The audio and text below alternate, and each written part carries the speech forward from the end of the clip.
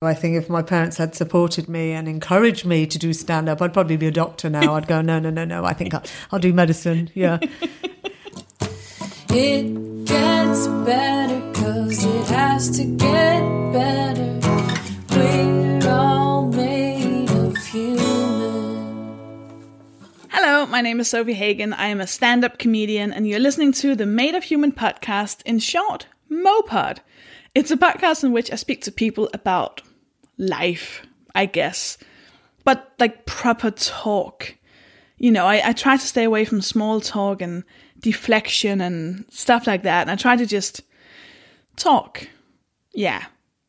This week I'm speaking to Shazia Mirza, and I'll let you listen to her chat in just a bit. I'm so happy that Shazia did the podcast. She was so poignant and funny and incredible and honest, and I mean, we've gigged together a few times, but I've never really probably talked to her. And on like a very personal note, it meant the world to me, because Mark Watson is one of my closest friends, one of my best friends. And he went to this island thing, this, whatever, Bear Grylls celebrity island bullshit, where he had to be without, anything and to survive on an island for a month. Meaning that I had to be very, very alone, and he wasn't here to talk to me. And I think that's the true sacrifice. I don't know. And just if I had to be really selfish, and I don't, but if I did, it was so hard. I cried in public when he told me. I don't cry, and I don't cry in public, but I was just weeping on a train when he told me. It's ridiculous. I don't know why, but I just gotten used to him being there, and I don't know, maybe I was just emotional about other stuff. Doesn't matter. But anyways, I was very sad when he left, and I had to be alone without him for a month, and it sucked. It very much sucked. And then when he came back, I think I just felt weird about the whole thing. I don't know why, but we haven't really spoken about the island since he came back. But when Shazia, because she was on the island too, that's why I mentioned it, Shazia was on the island with him, and I got to ask her questions about it. I don't know. It was just like a month where he wasn't in my life in any kind of way, and I got to, I don't know, kind of cover the holes in my memory of where he was that month. I don't know if that makes any kind of sense, but Shazia was just amazing. She sat down before we even started recording and just went, yeah, I've heard about you from Mark, and he said this and this on the island, and he was like this, and because Mark's so humble and so, if he ever talked about the island, he would talk about how great everyone was, and he didn't mention himself. So it was really great hearing someone say, he was the best to have on the island. And anyway, doesn't matter. This is not about him. This is about Shazia Mirza, and she ended up being just an amazing podcast guest. So you look forward to that. Look very much forward to that. But first, I'm just going to share with you, I'm going on tour with my brand new show, Dead Baby Frog. It's a stand-up comedy show about emotional abuse. Yay. I just finished a run at the Edinburgh Fringe Festival, which is why I might sound tired and unable to speak. But once I'm away from I'm currently on holiday, and once I'm away from that, I will start touring, and that'll happen in October. I will be in Peterborough, Winchester, which is sold out, Liverpool, Fareham, Coventry, Swindon, Leeds, which is sold out, Nottingham, Whitehaven, Glasgow, which is sold out, Aberdeen, Norwich, Kendal, Milton Keynes, which is sold out, Bath, Aldershot, Maidenhead, Newcastle, Newport, Leicester, which is sold out, Aberystwyth, Bristol, which is sold out, Manchester, which is sold out, Oxford, Bromsgrove, Stockton, Cambridge, Colchester, New Milton, Reading, Hull, Northampton, and Canterbury. Good. And then I'm going to go to Denmark, where I will be touring in Copenhagen, Aarhus, Aalborg, Esbjerg, and Odense. And in Denmark, the shows will all be in English. And my entire tour is anxiety safe. It has gender-neutral toilets and disabled access all around. Go to sophiehagen.com for more information about this and to get tickets. And whilst you're there, sign up for my newsletter. Pretty please. Pretty please. Through my newsletter, I'll also announce when I do London dates. It will happen, we just haven't scheduled it yet. So, on my website, you can also buy my last show from last year called Shimmer Shatter, and you can get that on sophiehagen.com/shop, and it's just £5, or you can give more if you want.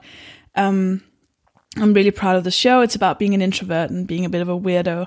And it's filmed at the Phoenix Artists Club in front of an audience made entirely out of Mopod listeners. So that was a very emotional and great experience. So before I let you listen to the episode, we shall do this week's act of disobedience. This week's listener is called Gemma, and this is what she wrote. This is a while ago, but it still sticks with me. I was on a night out with a big group of people, and this drunk guy walks through the middle of us on purpose, making us part. He walks between me and a friend and put his hand up the front of both our skirts and grabbed us by the vagina. I was so cross and shocked and drunk that I threw my bag on the floor and shoved him over, shouting, "What the fuck do you think you're doing?" Dude didn't have a clue what was going on, and I left him on the floor, curled into the fetal position. Fuck yes, Gemma. Oh my god, these are my favorite ones. Yes, fucking yes, Gemma. Well fucking done. Sorry for all this. Nah, I'm not sorry for the swearing. I love that. Yes, fair enough. Any story that ends with a guy in a fetal position. Yes, thank you very much. You can submit your own act of disobedience on madeofhumanpodcast.com or mopod.com, where you can also buy a t-shirt. Just saying. And when I plug the t-shirts, by the way, I don't make like almost anything on the t-shirts. I made them as cheap as I possibly could. I think I make like £1 per t-shirt or something. So it's just because I love seeing my face on people's stomachs. That's the only reason. It's not some big capitalist ploy. It should be. To be fair, I should get a lot more. Anyways, now it's time for you to listen to this episode with the incredible Shazia Mirza. My name is Shazia Mirza, and I'm a stand-up comedian. Yeah, perfect. Thank you. And you said you rarely do podcasts. Yeah, I've never done a podcast ever, and I only agreed to do your podcast because people told me that you were nice and that you weren't patronising, which was really important to me. That I've never done a podcast before, so it's not that it was important, but just that I thought, oh great, you're not going to ask me like typical questions and be patronising towards me, which is normally what, people do. They ask me stuff, like, oh, what do your parents think about you doing comedy? I mean, didn't they just want you to get married? I mean, what do they think about you not married? I mean, oh God, I mean, as an Asian woman, I mean, this is really brave. Brave of you standing on stage and talking in public. I mean, what does the community think? So when people said to me, oh, Sophie is not patronising, I thought, great. She's not going to ask me those typical questions that people normally ask me. Now, there's a lot of pressure now. I'm like, oh, God, I really hope none of my questions are patronising. If I do, by coincidence, like, tell me that to fuck off. Okay. Okay, thanks. But one of the, because I've of course always known who you were. And then recently, and only say as much as you're allowed to say, but you went to this island for the Bear Grylls. What's this called? The island? It's called Celebrity the Island with Bear Grylls. And it starts when we're recording this on Tuesday. It starts Tuesday, the 29th of August on Channel 4. What are you allowed to say about it? Well, Bear Grylls, basically he dropped 10 of us off, so-called celebrities, I mean, off an island off Panama with no clothes apart from the clothes we were wearing, no shoes, no socks, no mobile phone, no computer, no pen, no paper, nothing. And he said, I'll pick you up in a month. Go and survive. And obviously, I spent the next 30 days lying face down in a ditch covered in crabs, not the crabs you might want, and just trying to survive. And it was the most difficult thing I've ever done in my life. And I only knew one other person on the island, and that was Mark Watson. The other people I'd heard of, but I'd never met. So we are then sleeping in ditches every night next to people we've never met, we don't know, trying to survive, spending every waking hour of the day with these people, 24 hours a day, trying to survive. And it really makes you kind of look at your life. Yeah. And yeah, I mean, I did it because Bear Grylls said that if you can do this, you can do anything in your life. And, you know, I have phobias. I'm scared of everything. I'm scared of cats. You're scared of cats? I'm scared of cats, particularly black cats with green eyes. Oh, why? Where did that come from? I don't know. Ever since I was a child, I've been scared of this. I cross over the road if I see one. I've slept in my car at night because I've been so scared to get out of the car because I've seen a black cat with green eyes going up the street. I have a phobia of sleeping outside, spiders, crabs. Oh, my God. And I thought, I've got so many fears. If I do this, I can overcome my fears. Or if I can do this, I can do anything. I'll never be scared to go on stage again. If someone heckles me, I won't be scared. You know, I've been face down in a ditch for a month. I can take a heckle. You know, I thought it was about facing fears for me. And so what, did it work? Did you end up not being scared of spiders and sleeping outside? And in the beginning, it was very scary to sleep outside because you could always feel things crawling up your leg. You could always feel being bitten by things. You could feel things in your hair. Oh, God. I mean, but by the end, by day 28, 29, I could just sleep there still. Wow. Knowing there was things crawling up my leg. Oh, God. But in order to overcome your fears, you have to face your fears. And I've never been in a situation where I have been forced to face my fears. And so I may not have overcome my fears, but I've certainly got better. Wow. So was there any point, because the flight was 13 something hours? Yeah. Because I'm friends with Mark, so I was like tracking him the whole way. Like, turn on your phone again. So I almost know where you landed at what time. So was there a time during that, did you just want to turn around, or were you really set on this is going to be... Well, in the beginning, you don't know what you're letting yourself in for, because you've watched the programmes. Like, I've watched The Jungle, I watched Bear Grylls on YouTube. So I'd seen clips, but they are clips that have been edited to provide a kind of TV show. It's no reflection on what actually happens when you're in there, because that is an experience only you can live. So I didn't know what I was letting myself in for. None of us knew. But, you know, when you're forced to be in a situation, you're forced to get on with each other. And we all got on with each other. Oh, that's we lucky. all liked each other. And the way to survive was by getting on with each other. And actually the metaphor is the island is a metaphor for life. What happens on the island happens in life. The dynamics between men and women, the men that are the alpha males that just wanted to go out hunting and killing animals every day, the women who kind of took a back seat and didn't voice their opinions, the men that put themselves forward to be leaders, the women stood in the background. And it's a metaphor for life. It's just in a condensed situation. Oh, wow. Yeah. So did you see that happening on the island? And did you say, hey, guys, this is happening? It was so obvious. Like, in the beginning, there was a few guys who were really alpha male. Mark's not one of them, obviously. They were really alpha male, and they just wanted to hunt and kill. Oh, let's go hunting. Let's go and get a crocodile. Let's go and get a caiman.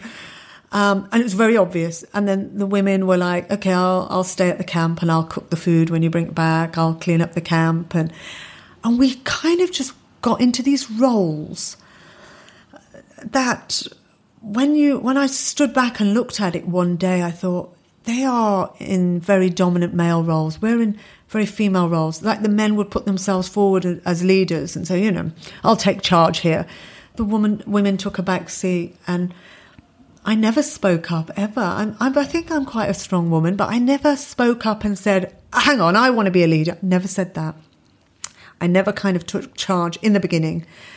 And it was kind of what happens in life. Yeah. Men have no hesitation about putting themselves forward for things. Nominating themselves as leader, whether they're good at that job or not, is irrelevant. They just want to put themselves forward as leader. Hey, I can do this. And because they kind of dominate that conversation, women kind of take a back seat. And that's exactly what happened. Wow. So, did it change towards the end? Did you... I mean, towards the end it changed because we kind of forced ourselves, the women well, in the end it changed because, like all things in life, the women turned out to be better than the men. The men love to put themselves forward and go, hey, I'll do that. And then they fuck up and you think, yeah, well, I saw that coming, But the women, they don't kind of put themselves forward, but they do a job and they do it really well. And before we went on the island, Bear Grylls said to us that the women are always better at surviving than the men. Women are adaptable. Women know how to survive. Women just get on with things. They don't talk about it. They just do it. That's what Bear Grylls said to us before we went on the island. But as it happens, what he said played itself out. And the women were grafters. The women worked really hard. All of us, whatever job we took upon ourselves, we did it really well. And it was a metaphor for life because men cannot survive without women. That's what it showed to me. Men need women for support mentally and physically. They need women to encourage them. They need women to support them. They don't feel adequate without women supporting and encouraging them. And that is what I saw on the island with my own eyes for the first time in my life. I was like, oh my God, this is how it is in life. Wow. So it did end up being life-changing. Yeah, because you realize things about yourself. You realize your own strength. Because you never know your own strength till you're pushed to the limit. When you're pushed to the limit, you realize your tenacity and how far you can go. And when you've got to survive, you will survive. And generally women are survivors. We give birth, we survive that. We survive it 2, 3, 4, 5 times in a lifetime. Women can bring up children by themselves and do a great job and think, there are women that choose to be mothers by themselves and do this and do everything by themselves. And I really saw it on the island. Wow. How women are survivors. I saw that really firsthand. So did you feel stronger or did you just feel like you discovered your strength? You don't know your own strength. You don't know, because none of us had been in that situation. None of us have been starving on a desert island, stranded for a month with 9 people we don't know. I've never been in that situation, but what I learned is that if I put my mind to it, because it is mind over matter, if you believe that you can do something, you can probably do it. If you can visualize finishing this, you can do it. I think if you can go there in the mind, you can go there in the body. And I think I gave myself no option to quit. I thought, I've got to stay in this. I've got to stay in this to the end so that I can prove to myself, if I can do this, I can do anything. Me and Mark are comedians, and then we had 2 Olympic athletes, Ewan Thomas and Sharon Davis. And I remember speaking to Ewan one night because it was really difficult.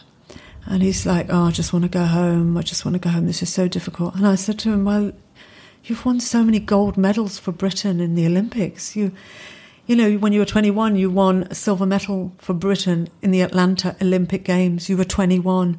I said, why did you win that race? Can you remember that race? And he said, yeah, I remember that race. He said, it was the final.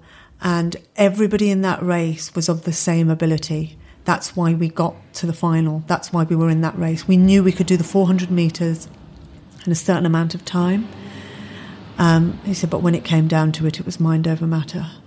He said, I saw myself in my mind finishing across the line and winning that race before I even ran it. And he said to me, just imagine this was right at the beginning of the island. He said, just imagine you are on that boat. Bear Grylls has come to pick you up and you've done it. You've done it after a month. He said, just go there in your mind. And he was absolutely right. I gave myself no option to leave. And I thought, you know what, I can see myself finishing this.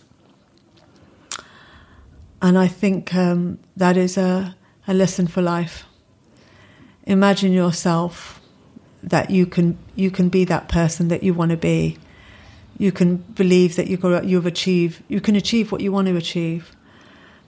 And it taught me how to look at myself in comedy as well. How?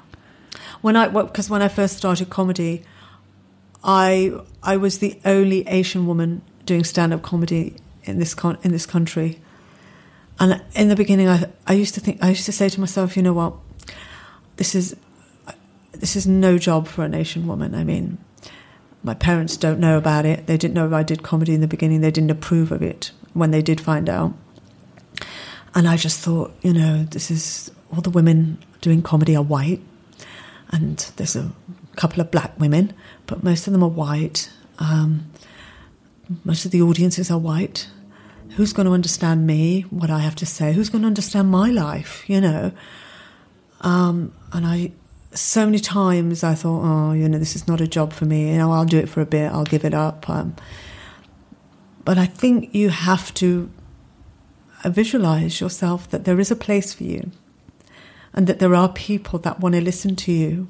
And they may not understand everything that you say, but there's no reason why they can't get into your world and try and understand and, you know, still find you funny. That's still, if you think it's not possible, it won't be possible. But I think if you believe that it can be possible. I mean, Richard Pryor must have felt like that at one point. Chris Rock must have felt like that at one point. Wanda Sykes must have felt like that at one point. So I think it taught me that I mustn't block myself. And then after the island, you just had that. Yeah. So you said you said that what you thought before you went there, that you were never going to be scared of going on stage again. Has that been true? Yeah, when I was on the island, I remember there was a terrible thunderstorms one night, and it was raining, and the shelter that we'd built and got blown away, and we were lying in a ditch. It was like soaking. We were just lying in this ditch. All our waterproofs were not waterproof anymore. And I remember Mark turning to me and he went, you know what? Any gig you do after this is just going to be a walk in the park. I mean, nothing is going to be this bad. I was like, yeah, actually gigs seem irrelevant now. Anything in life is irrelevant now. We hardly talked about comedy when we were on the island. And it was about like 2.5 weeks in, and I said to Mark, we haven't talked about comedy at all. And he said, that's because it's just irrelevant compared to trying to survive. Because you just think about survival. You just think, I hope I see tomorrow. I hope I wake up in the morning. That's what you think. And when you're in a survival situation, it's weird. I never thought about my parents, never thought about my brothers and sisters, never thought about my friends. I just thought about how am I going to make it to the morning. That's really interesting. I think so that's a question I always ask in this podcast. I think that kind of possibly leads to that quite perfectly. So it's kind of like a imaginary situation, right? So, and then again, it's not really, but if we were in a situation where there's like an evil dictator who's taken over the country, and obviously like a right-wing guy, and he's killing a lot of people, and we're talking kind of, you know, center of Berlin, World War II situation. You can kind of choose between being in 3 different situations. You can either be, you know, join the bad side, become one of the baddies, or you can try and be more neutral, you know, just kind of stay in the background, try and not make any fuss, or you can join the resistance.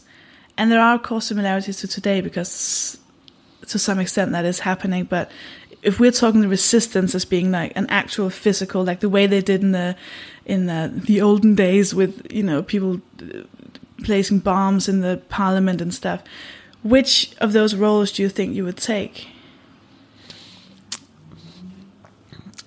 That I would definitely have to get up and do something. I would definitely have to fight back. I could never just stand there and do nothing. But in my life, I've done that so many times. Just stood there and said nothing and done nothing when I should have said something and I should have done something. But I think it takes courage to stand up, A, and tell the truth, or B, to say what you really think, knowing there's going to be a lot of people that disagree with you or might not like what you say. So therefore making yourself very unpopular. And as a comedian, we don't like to be unpopular, do we? We desperately want to be liked. And, you know, you don't know people in your show, but, you know, I always leave my show and I think, God, I hope they liked it. I hope they liked it. I don't even know these people. I don't know who they are. I didn't even see half their faces. And I think to myself, I hope they liked it. I hope they liked it. But I think, you know, if you're in this situation, which we are in this situation now because of Trump and everything, you do have to stand up and you do have to say something.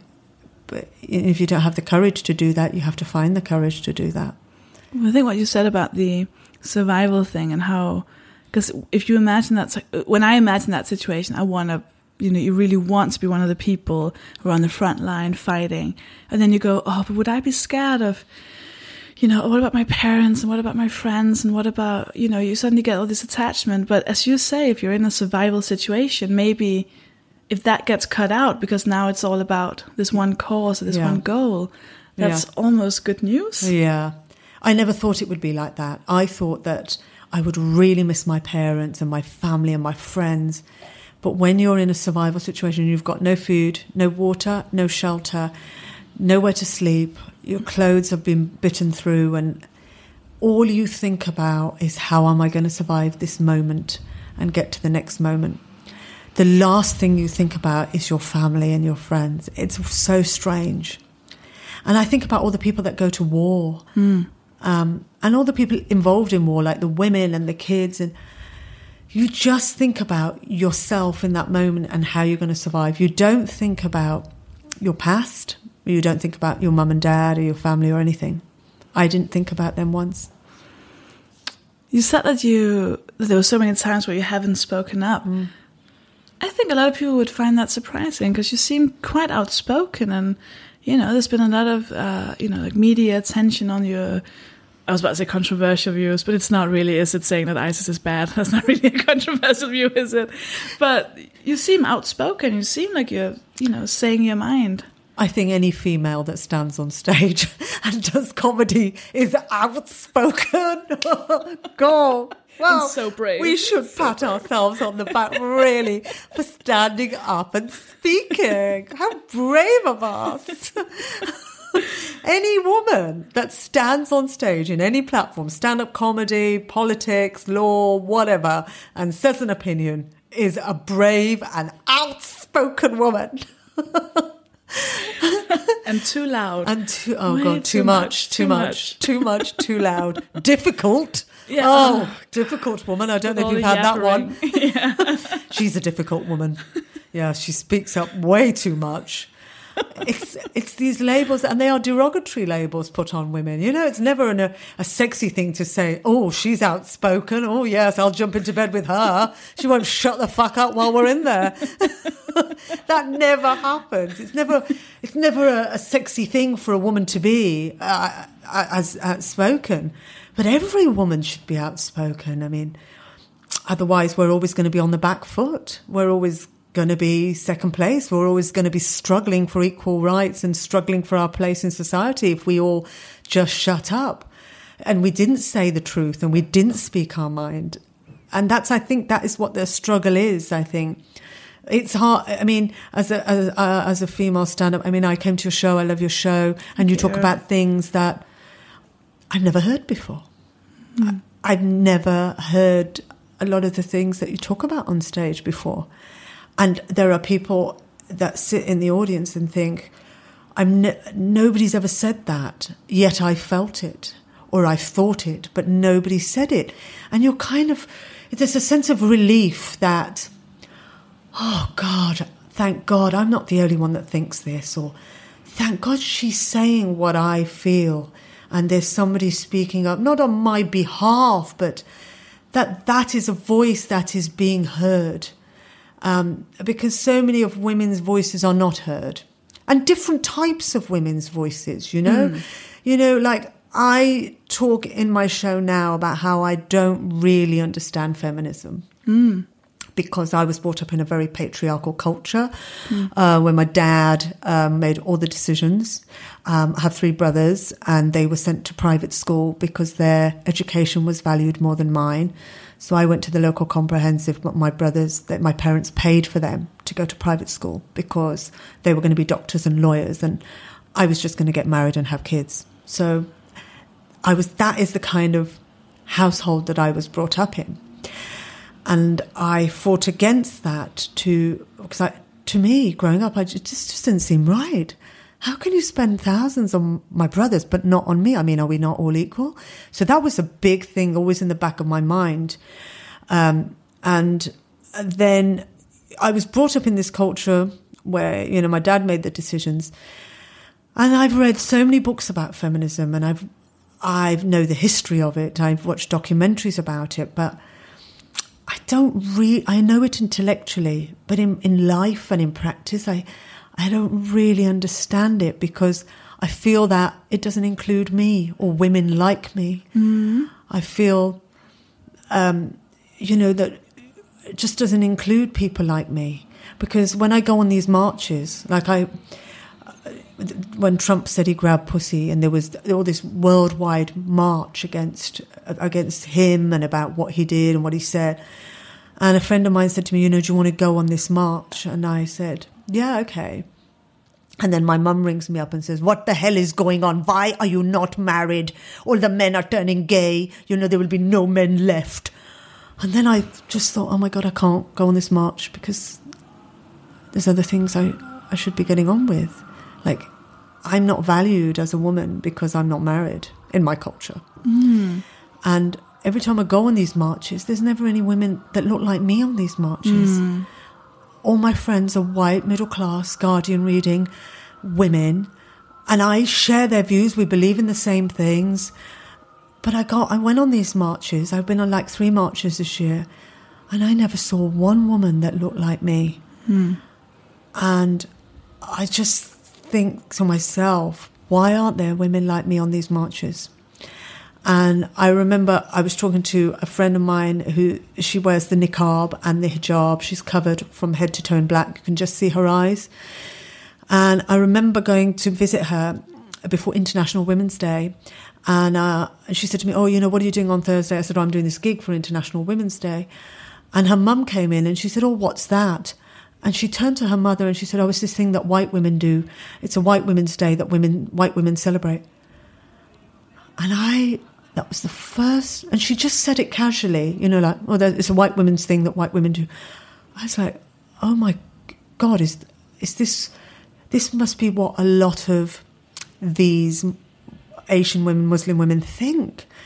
It's just that I've heard it now. I knew it, I kind of knew it before, but I never heard it being said like that. And I just thought,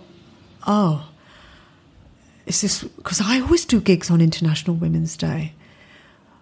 And I just saw it from a different point of view. And I think that's why I don't totally understand. I thought, there was a worldwide march for a man who said he grabbed pussy. Yet, there's Muslim women, the most oppressed minority in the world, are sitting at home probably wondering what's pussy, there's no worldwide march for our pussy, what's happening to us. And I think, that's how a lot of women must feel. And I do feel like that sometimes, because the measure of something, the effectiveness of something is about what it does for you. And everybody wants to know whether something is working for them. Brexit happened.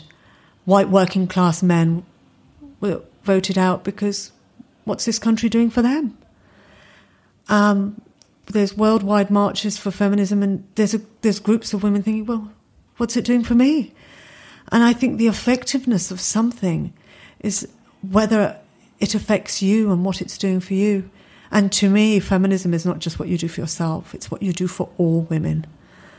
And I am well aware that there are groups of women that feel excluded and feel this is not working for them. Who's marching for us? Who's speaking for us? Why are we still the most oppressed minority in the world? Who's helping us? And I haven't ever said this in my stand-up before. And now I'm saying it because I've kind of been forced into it, because I've been thinking about it so much over the past few years. And but I think even if you don't feel included, even if you think your view is going to be on the outside, people are going to oppose this, people are not going to like it, I still think it's still important for you to air that view. Because if you don't air it, it will never be heard. So whether you think it's right or you think it's wrong, you should still say it. It's that irony of feminism being about men having to acknowledge their privilege. It's like you say on the island, where men will automatically censor themselves. And the same thing happens when it's white or a person of color. Like, whiteness makes people censor themselves and be used to being in the center of everything. So when feminism becomes a thing, white people are like, yeah, it's a thing, where we should actually do what we would kind of want men to do, which is take a step back, realize that we're not automatically the best at everything. It's exactly the same, but then we have this white feminism, which is just... there's so many issues with it, because it's the same with trans issues and LGBTQIA plus issues. And, you know, I'll have people who come to my shows with the pussy hats that they wore at the march. Oh, yeah. Do you see them? Yeah, Which is that whole of equating vaginas with femalehood, which is transphobic, because there's a lot of women who don't have vaginas. And then, and also the pussy hats were all pink. Yeah. Which is not even true for a lot of white women, can I just say? Sorry. That's so true.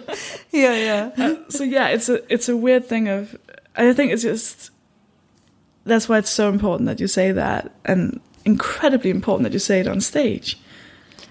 But it's, as you will know, standing on stage and giving a particular view and looking at the faces in that audience, knowing that some of them do not agree with what you're saying. Yeah. Although, are they mainly white people? Yes. And also, I don't like to be horrible to women, because I love women. I like women. They're my friends, they're my supporters, they're my helpers. You know, I like them, you know. Not that much, obviously. I don't lick them. But I like them. I love women. And, you know, when you're saying that, you are talking against a group of white women. You're saying, you know, hang on a minute. I don't feel included by you. I don't feel like I'm in your group. And sometimes it can feel like a bit of an attack. But I feel that if I don't say it to them, they will never know. Or they may have read about it in The Guardian, but they've never actually heard anyone say it. And I think it's, especially in comedy, it's really important to hear different points of view, whether you agree with them or not, or understand them or not. You have to hear them, because if you don't hear them, you won't know. And if you don't know, you can't change anything. And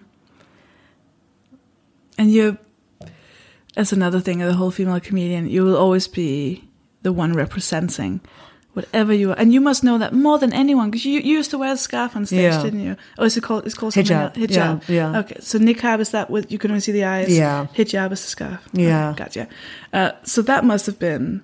Did anyone else do that around that time? Or even now? No. And you know, when I started comedy, I was the only Asian woman in comedy, and now there's maybe 2 or 3 of us. So in like 12 years, that's terrible. Yeah. But I never felt that I was representing anybody apart from myself. I mean, when you stand on it's stage, never a choice, is it? It's just put upon you. Yeah. So that's what you women think. No. Oh God, no, it's just me. Don't blame them. Do you feel though that you need to speak for other women? No, but I feel like people sometimes expect me to. You know, like in interviews and stuff, you'll have people say, you know, so being a female, you're like, I don't know, like I just know me. You know, I can't speak as a woman. I can speak as literally just me. But you will get that. you'll say one thing on stage and all of a sudden there's an article called, I guess the topic for women comics this year is this. And then they'll like quote 3 female comics talking about the same thing. So in that way, you'll just get this, like, because I never thought of, it's going to sound weird, I never thought of myself as a woman. I knew I was, but my mom never called me girl or woman. She always just said person. There was never any focus on it at all at home. It wasn't until I was 21 and I started doing comedy. Suddenly it was like my prefix, woman, female. I'd never had to think about it before that. I never felt like I was part of any kind of group. And now all of a sudden it was just, you're the woman. Sophie Hagen, you are the woman. Representing all women. All the women. All the women. For me, it's the opposite. I was made very aware that I was a girl growing up. My dad would always say to me, you can't do that, you're a girl. You can't wear skirts, we can see your legs. You can't do that, you're a girl. You can't play football, you're a girl. You can't go on school trips, you're a girl. You can't go to private school, you don't need education, you're a girl. So I was always made aware of my gender, but I was never made aware of my race or religion. That is something that was put onto me when I first started comedy. I used to have labels like Asian female Muslim stand-up comedian from Birmingham. I was like, how the fuck can you get any more labels in there? Don't you think 5 is quite enough? I mean, do you think people are going to just come and watch me because I'm Asian female Muslim from Birmingham? No, they just want me to be fucking funny. Just shut up with the labels. And that is all. I used to be labelled everything. I've been labelled everything. Yeah. And that race and religion thing was put on me because I've never seen myself as like brown or I think I'm white. I think I never saw myself as Asian or Muslim. I never saw that. That was kind of put on me and made me feel like you should be talking about this, explaining, why your people keep blowing things up, and do you know who did it, and are you related to them, and do you know him, and I got all of that in the beginning, and I never understood it because, like you say, I was just a girl from Birmingham. That's it.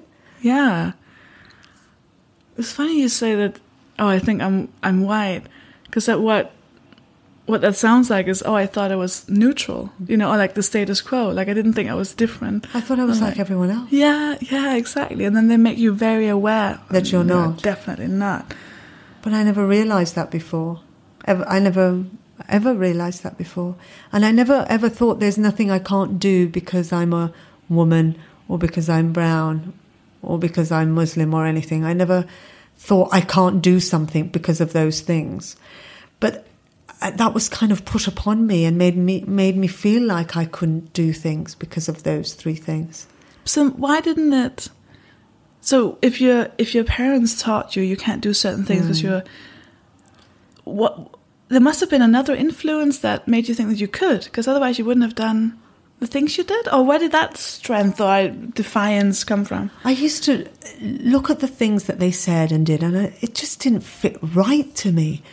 I used to think, why can't women play cricket or play football, and why can't I do what my brothers do? It never made any sense to me. What, just because I'm a girl I can't do those things? It didn't sit right with me. It didn't feel right with me, and I thought there was an injustice about this that was just not right with me, and I challenged it all my life from a very young age. Much to my parents' disapproval. That, I mean, even now they've never watched me perform, and they don't come, and they wouldn't. To be honest, sometimes I think I'm glad they're not here. All those anal sex jokes. I mean, really, I wouldn't want my parents to be sitting through them. But also, they never talk about what I do. So, like, we'll go home and we'll sit around the dinner table and they'll talk about Kim Kardashian, they'll talk about Donald Trump, they'll talk about what's in the news. They will never, ever talk about what I do. And it's never discussed and it's never talked about. And there's a bit of a shame surrounding it because I'm not a doctor or something respectable, that they don't bring it up and they don't encourage it. It's very strange. It's very strange. But obviously I use them as material. And I think they know that. But even then, they don't want to come along and, like, if I was a parent and I knew my kid was making jokes about me, I'd want to pop my head around the curtain and think, what the hell is she saying, you know? But they don't even do that. And it's really weird. It's really weird because I've said some really dark stuff about them. Would you, if they suddenly turned around and started being incredibly engaged and supportive, would you want that? No, it's too late now. You know, I've been doing this for about 12 years and they've never been supportive. And I'm all right with that. I'm okay with that now. And I think if they turn around now and said, we're going to start coming and we're going to be on the front row of every one of your gigs and support, I'd be like, no, please don't come. It'd be really weird. I feel quite free and uncensored. I can say what I want. And I think if they were there, then I'd be worrying about... I always find it really interesting when I hear comedians say, oh, my mum and dad come and watch me. I just think, I can't imagine that because it's never happened. Yeah. Does your mum come? She's seen it, I think it's 2 or 3 times or something, and she's like the very first time after the show, it was like a big deal. It was the first time ever doing the Danish Comedy Club, and I had to do like a middle 5, and it was like a huge deal. And she came and saw it, and afterwards she said that was it's a really beautiful wall. I was like, what? She's like, look, it's like they painted the bricks black. Like, did you know you could paint bricks black? Like, it looks just really pretty. And I was like, okay, gotcha. This is so funny. Really? Yeah. That is so funny. And then she has like a few. So because the show I'm doing now is about my family and about her dad and about my grandfather. And it's very personal. So I have told her, you know, I say this about you and this about you. Is that okay? And she always goes, well, it's correct. It happened. So of course you can say that. And I'm like, yeah, but how do you feel? And she's like, well, you can say any truth if it's something that happened to you. And I was like, okay, fair enough. That's good. Yeah, but I think if she was the other way around and was like super supportive, I probably wouldn't have become a comedian. Yeah, I think so too. I think if my parents had supported me and encouraged me to do stand-up, I'd probably be a doctor now. I'd go, no. I think I'll do medicine. Yeah. Because you always do the opposite of what your parents tell you to do. You always want to piss them off, basically. So Oh yeah. Well, my mom, when I was growing up, she always said to me like, "Oh, you can do drugs. You can go drinking." No, I don't. I'm not going to give you a curfew. I trust you as a person. You can just come home whenever you want. So I'd be home at 10, like drinking Coke, just being like, "Well, I'm not going to go drinking, but that's not. I'm just allowed to do it." Well, my friends would sneak vodka into bushes and stuff and drink it. I'd be like, "Nah." Yeah, that was like me. You're not allowed out. You can't wear trousers. You can't look at boys. So what happened? Yeah, I just started taking ecstasy every night, wearing mini skirts and trying to shag everything I could get my hands on. Because you do the opposite.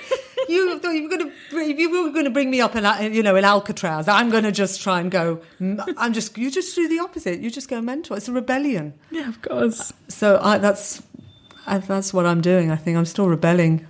Still rebelling. I think so. I think I'm rebelling. Well, it's not the norm what I do. I don't think it's normal anyway for anyone. I don't know, to stand in a room full of strangers and tell them your deep, dark secrets and try and make them laugh. Yeah, it's a very bad idea. And then expect to get money for it. I mean, it's like really a weird thing to do. Yeah, and then be a bit mad if they don't laugh at you. Yeah, and then hate them. Yeah. You know, people send me hate mail. I'm thinking of sending my audience hate mail because some of them are awful. You bastards! Why didn't you laugh today? I always end up having one joke in my set that I think is funny, and they never laugh. But then I get to say to them, "That was." I heard you do that. Yeah. Because I like it. I'm keeping it. This is just it. I really like this one. It's always jokes about my dad they never find funny. You have to enjoy yourself. Yeah, I mean, I need something out of this 1 hour of attention as well. So the Islam bit, you said that wasn't something you were made aware of until you, like, people's, and that must. I often think about how. Well, I don't know if it's still that aggressive, but there was certainly a time where atheism in comedy was so aggressive, almost violently aggressive. It was almost like a gross display of entitlement, the way that everyone suddenly had these kind of just too easy jokes about, religion being a bad thing. Has that affected the way you've kind of not talked about it, or talked about it, or identified maybe, or? I mean, I think any kind of fanaticism is dangerous. If you are extreme right, you are as bad as the extreme left. If you are a fundamentalist Muslim, you are as bad as the fundamentalist atheist. Any kind of fanaticism, extremities, and unable to see other people's point of view or meet in the middle, I think can be dangerous. And I mean, I know a lot of fanatical, devout atheists who are devout about their atheism and actually preach and go on about it far more than the devout Muslims I know. And I find it, okay, you don't believe there's a God. Okay, end of. And like, what more is there to say? You don't believe that he's not there. Okay, it's the end. So why are we going on about this for 5, 6, 7 years every night of the week? Oh, there's no God. And okay, I have very good friends that are devout atheists. I have very good friends that are devout Muslims, and they're all my friends. And people can believe what they want. Freedom to believe and freedom to speak, it's great. And it's great to have dialogue between the two. I listen to my atheist friends all the time about why they believe there's no God. I mean, Richard Dawkins is, protests too much. I mean, this is very worrying, the amount that I know atheists that have disowned Richard Dawkins because they feel that he is just too much of an atheist. I mean, to have, okay, you don't believe there's a God, I can understand that. But then to just keep talking about the fact that there's no God, and you need to have a bus, that there's no God on the bus. And then, I mean... Wait, no God on the... There was a bus, which was called the Atheist Bus. And on the slogan on the side was, "There is no God." And this was driven around London everywhere. And it was run by atheists. What? And how many? I mean, did that work? Well, did any religious people look at that and go, "Oh yeah, I'll change my mind"? Yeah, what a good point. I mean, well, these slogans on the side of buses never work. I mean, I'm sure you should have learnt that by now. But it's the weirdest thing. But I suppose. I agree. They should be able to talk about their atheism as much as people should be allowed to talk about their Christianity or Islam or whatever. But for me, religion and faith is a very personal thing between me and God, if he does exist. I mean, it's a personal thing. I never try and convert people. I never try and, push my beliefs onto people. And in Islam, actually, it tells you not to do that. It tells you not to push your faith onto other people. And so I don't believe in doing that. I have friends from very many different backgrounds, and I think it's really important to have friends from different backgrounds so that because anything can change your perspective. Me sitting here talking to you could change my perspective on something. Me having an atheist friend could change my perspective on something. And if you never have things to change your perspective, that's how bigotry and racism happens and hatred happens, when you don't have anything to change your mind.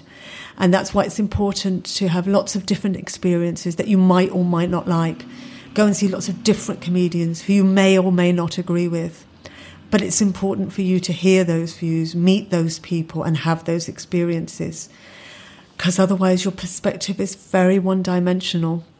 And that's very dangerous when people just believe one thing. That's how we get dictators. That's why there was the situation in South Africa where people just believed that black people should live together and white people should be separate. And why we have Trump now, why we have Brexit. Because people have a single definite reason and way of thinking, and they're not open to anything else, and it's very dangerous.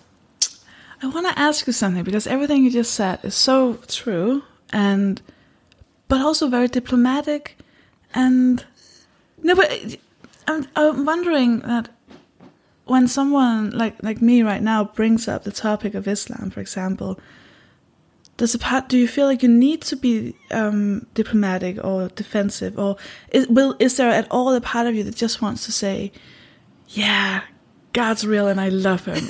Do you know what I mean? Because there are people that would say that. Yeah? Yeah, there would be people that would say, oh, Islam is the only true religion. It's the only true religion. It's, we have to believe in this. Otherwise, we're going to go to hell. I mean, we're right. You're all wrong. There are people that say that and believe in that and are that devout that they would say that to you. But I'm a stand-up comedian and I meet a lot of different people. I know a lot of different people. I'm educated and I read a lot. And I read a lot about different things. So I have had a lot of experiences. I saw a comedy show on a bus last week. I mean, that, if you have not experienced that, you would think, oh, this is crazy. But it's a different perspective. It's a different way of seeing comedy. Like I saw comedy on the top deck of a bus. That is different to sitting in the theatre and watching comedy there. It's a different perspective. But if I hadn't have done that, I would never have known that. And I've had a lot of experiences and a lot of different, experiences in my life that have changed the way I thought. There are some people that are so devout, they don't want those experiences. They don't want other perspectives because they believe so devoutly in what they believe. They don't want anything to change their perspective. And that's dangerous because then that's how you get ISIS. That's how you get white supremacy. That's how you get Donald Trump. They don't want things to change their perspective. And in order to change your perspective, you have to be open to that. So you are just diplomatic. Yeah, but not everybody is, as you know. Yeah. And neither do they want to be.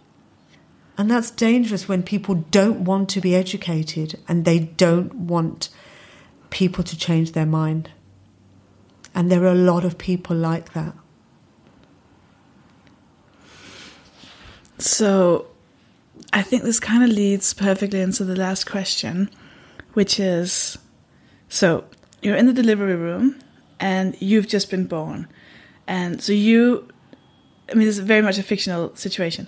So you're holding yourself as a baby. Right now you're holding little tiny Shashamissa, and it's a teeny tiny baby, and she's crying and screaming because there's sounds and light everywhere, and it's very terrifying because she just got out of the womb, and it's all very horrendous. And you know that the next, up until now in your life, you know that there's going to be a lot of light and sound because it's life, and things will be scary. It won't be light and sound; it'll be other things like lying face down in a ditch on an island and stuff like that. And you can say something to little baby you. You can't change the future at all, but you can maybe say something about the life that this baby's going to lead to maybe calm it down or whatever you want to say. What would you say to little baby you? I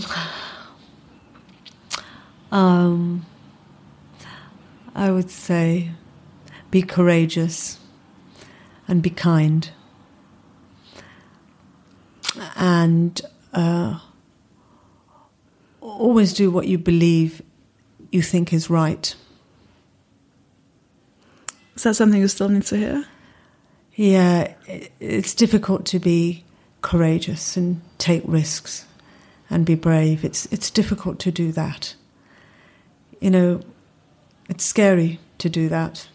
It's so easy to stay in the same place, saying the same things, doing the same show, telling the same jokes. Safety, it works. You've got to be courageous and do difficult things that may push you and others forward.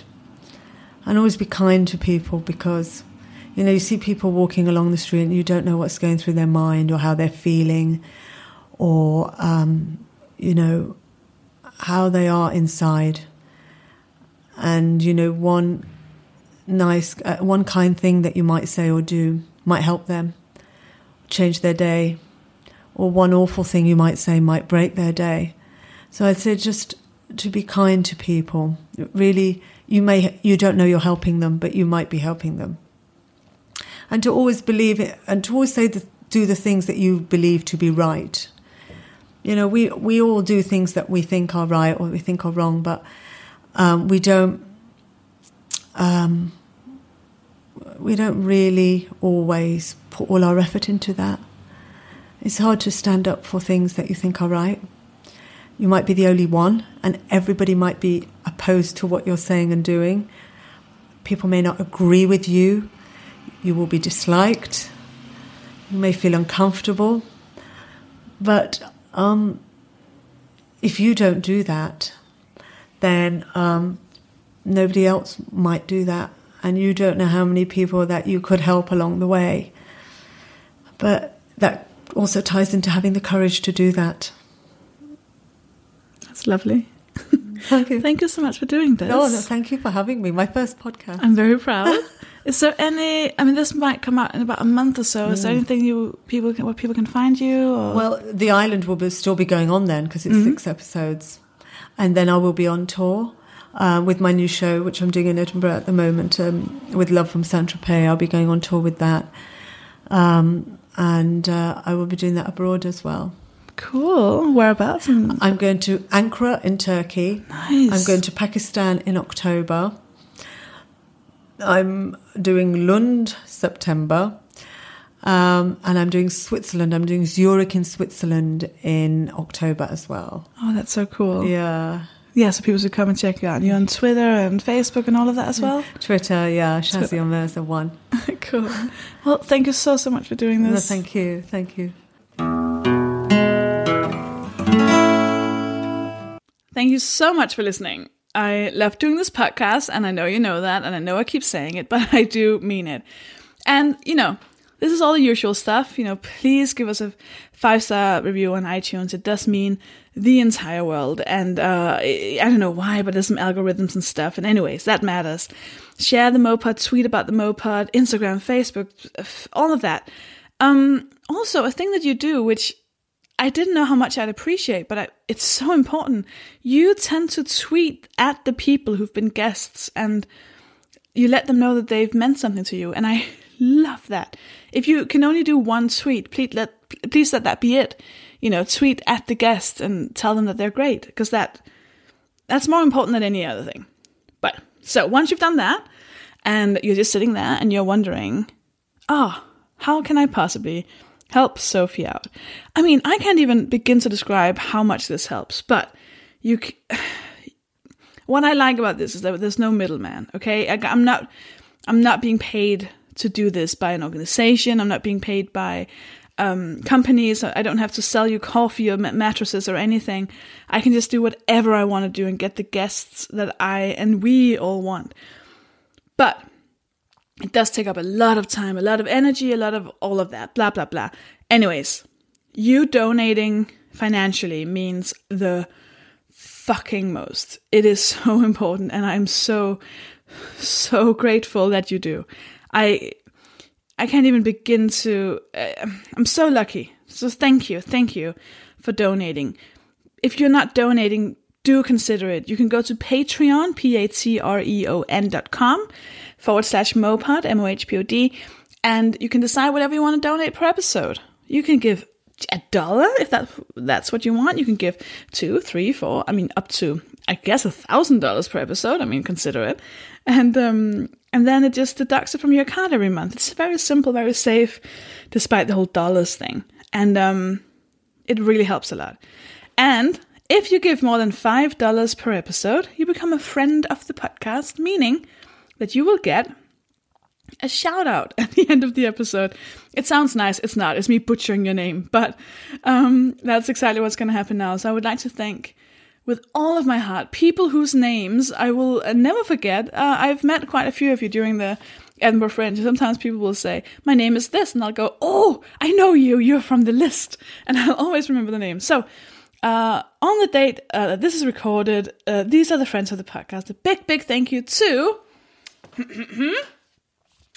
Kathy Draxelbauer, Robert Knowles, Eve Wingrid, Victoria Greer, Marnie Biles, Phil Vabulas, Olivia Hove, Rachel Fairley, Zoe Cumberland, Maria Mrs. Linskov, Joe C., Elizabeth Stupplemore, Vivian Riddick, Kirsten Davidson, Purdy Patterson, Steph Ream, Murray Fraser, Ruth Harvey, Jane Young, Dan Smith, Gillian Brady, Bethany Dahlstrom, Darshan Bangle, Katie Hatfield, Robin Capper, James Frew, Karen Thrathaway, Russell Hughes, Ida Søgaard Larsen, Lucy, Inger Ellingsen, Maddie Searle, Caleb Melchior, Dr. Motorcycle returns.